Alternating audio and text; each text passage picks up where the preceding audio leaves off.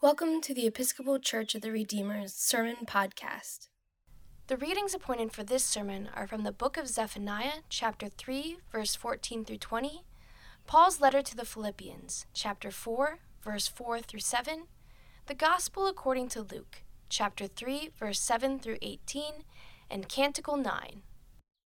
God grant us serenity to accept the things that we cannot change, courage to change the things that we can, and the wisdom to know the difference. In the name of the Father, the Son, and the Holy Spirit. Amen.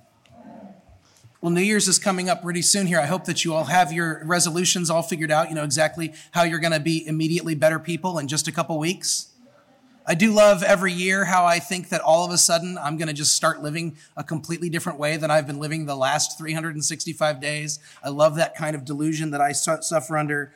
I don't like New Year's resolutions because New Year's is a very specific period of time that's coming up, and on January 1st, all of a sudden, I am expected to do something different. I prefer my self-improvement to stay in the land of the hypothetical, right? I want when I think about the ways that I could improve and the ways that I could be a better person and the kind of world that I'd like to help create, I like to keep it all up here in my head.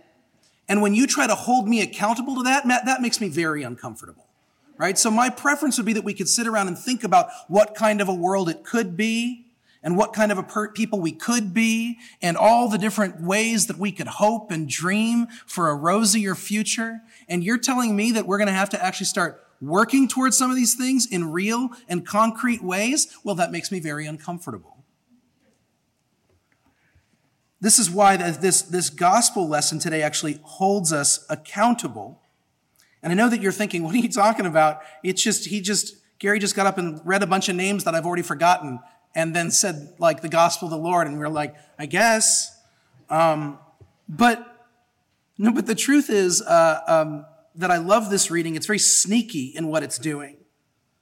Because we would love to think about the work that God is doing in Jesus Christ and keep it in a metaphorical or a sort of abstract, idealistic place. Once upon a time, Jesus came. In this sort of imagined fairy tale past, Jesus showed up. That's comforting. Because if Jesus is in that sort of land that is sort of timeless and metaphorical, then we can always hold on to this metaphor of our lives being changed. And we can talk about Advent now and Christmas now as when Jesus comes this year. And I can't wait for Jesus to show up, as if he hasn't already been here, working in our lives. What I like about this text is it says, no, this isn't hypothetical. There was a specific person who was emperor and a specific person who was governor and a specific person who was ruler of this area, and these were the high priests, and this is what it looked like. And Luke is saying, this thing that you were hoping for actually happened. God's presence in your life is not just in your head. It's not just something you can think fondly of or hope for. Gosh, I hope someday I'll be able to experience this or God will show up. God is here. This text holds us accountable to God's presence. If we take what we heard today seriously, then we would stop wondering when God is going to show up and start looking for where God is active and living in our lives right now.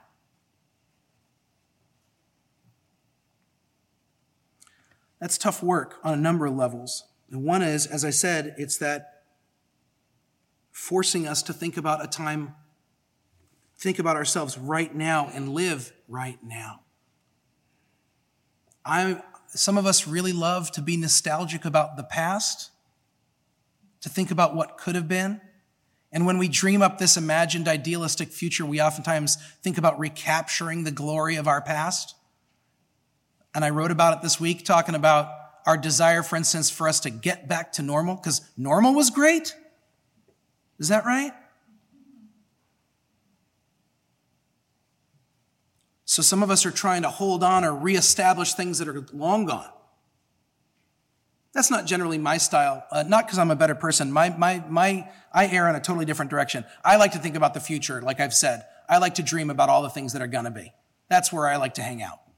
I don't like to hang out in the past. I like to hang out in the future, which sounds like I'm saying something really wonderful about myself. But again, that's my mechanism for not having to deal with right now. If I think about what could be, I'm keeping myself from acknowledging all of the things that are. The people in Jesus' time are begging for deliverance, begging for God to show up, and God shows up, and they keep begging for deliverance and begging for God to show up. And God is acting in their lives, healing the sick and making the lame to walk, raising the dead, proclaiming freedom to the captives. And they are going, gosh, I just wish God would show up. That would be great. And we thinking about our idealized past or our imagined future, can we see God present here and now? See? Yeah. I planned that. Yeah. Good work. I want to be clear. I don't actually have a problem with New Year's resolutions. I think they're great if they work for you. And if they're not, and if they don't, that's also fine. We're going to do things. Some of us, we're going to try to actually do things to make ourselves better. And some of us are just going to be like, yeah, it's not going to happen. And I just want to say that this text is for you. Because the presence of God that John the Baptist is proclaiming is not actually about you, it's about God. It's not about you making it happen. At first it sounds like that because he says, prepare the way of the Lord, make his path straight. And you're like, aha, good. I needed some duties. Thank you for giving me some clear, concrete steps that I'll avoid. But then we start to think, if I don't make the world exactly what it's supposed to be, God's not going to show up. We begin to think that it's on us to improve ourselves and improve this world, or else this won't be the kind of world that Jesus wants any part of. Like somehow we have to make ourselves, our hearts, our souls, our lives, our communities perfect, or else God will not love us. But we know the story of Jesus, right? Like when he shows up, does he show up and go, oh man, you guys have been preparing such a great way for me. Thank you so much. And everyone's like, see the road? We made it straight for you. Is that what happens? Or does Jesus show up into an absolute bloody mess? Jesus shows up into deeply complicated lives and impossible situations, into the uncertainty of occupied Israel, in a place where everything is falling apart. That's where Jesus shows up. And the prophet tells us this. Both John the Baptist and Isaiah, whom he quotes, every valley shall be filled and every mountain and hill shall be made low. And we heard it in our reading from Baruch as well today. And guess who does the leveling out? Guess who makes things just in this world? You? No. God. Guess who is at work to make love apparent, manifest, obvious, clear in this world? God. My only actual problem with self-improvement stuff is the self part. We're always thinking about what we can do to make ourselves better, as if this whole thing is about us. To make ourselves more acceptable, to make ourselves more lovable. Meanwhile, God is in our lives. We do not conjure God up. We do not wish God into existence. And I know some Christians say that you got to invite Jesus into your heart before he'll do any work. But I'm sorry to tell you, you can invite Jesus into your heart all you want. He's already there doing the work. He showed up in the 15th year of the reign of the Emperor Tiberius when Pontius Pilate was governor of Judea, and he hasn't left. Hasn't left. I know there's an ascension. I know.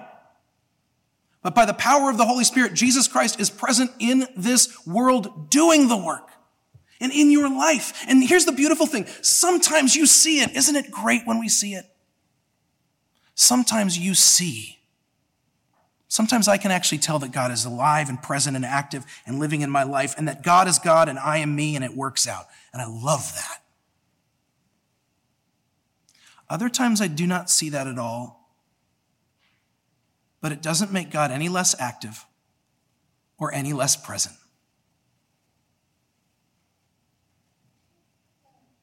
We somehow think that if we don't transform our lives won't be transformed.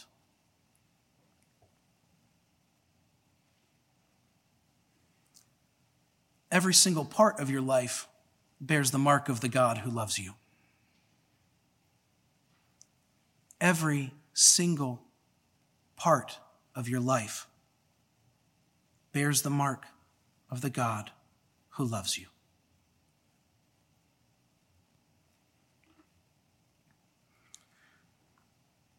There is so much work to be done in this world, and I do not doubt that. And I don't want for us to sort of divest ourselves from our responsibility to care for one another, for our responsibility to work alongside God in the real and practical work of peacemaking, of love and justice. God is doing that work, and we are meant to participate. This is the call of the prophet.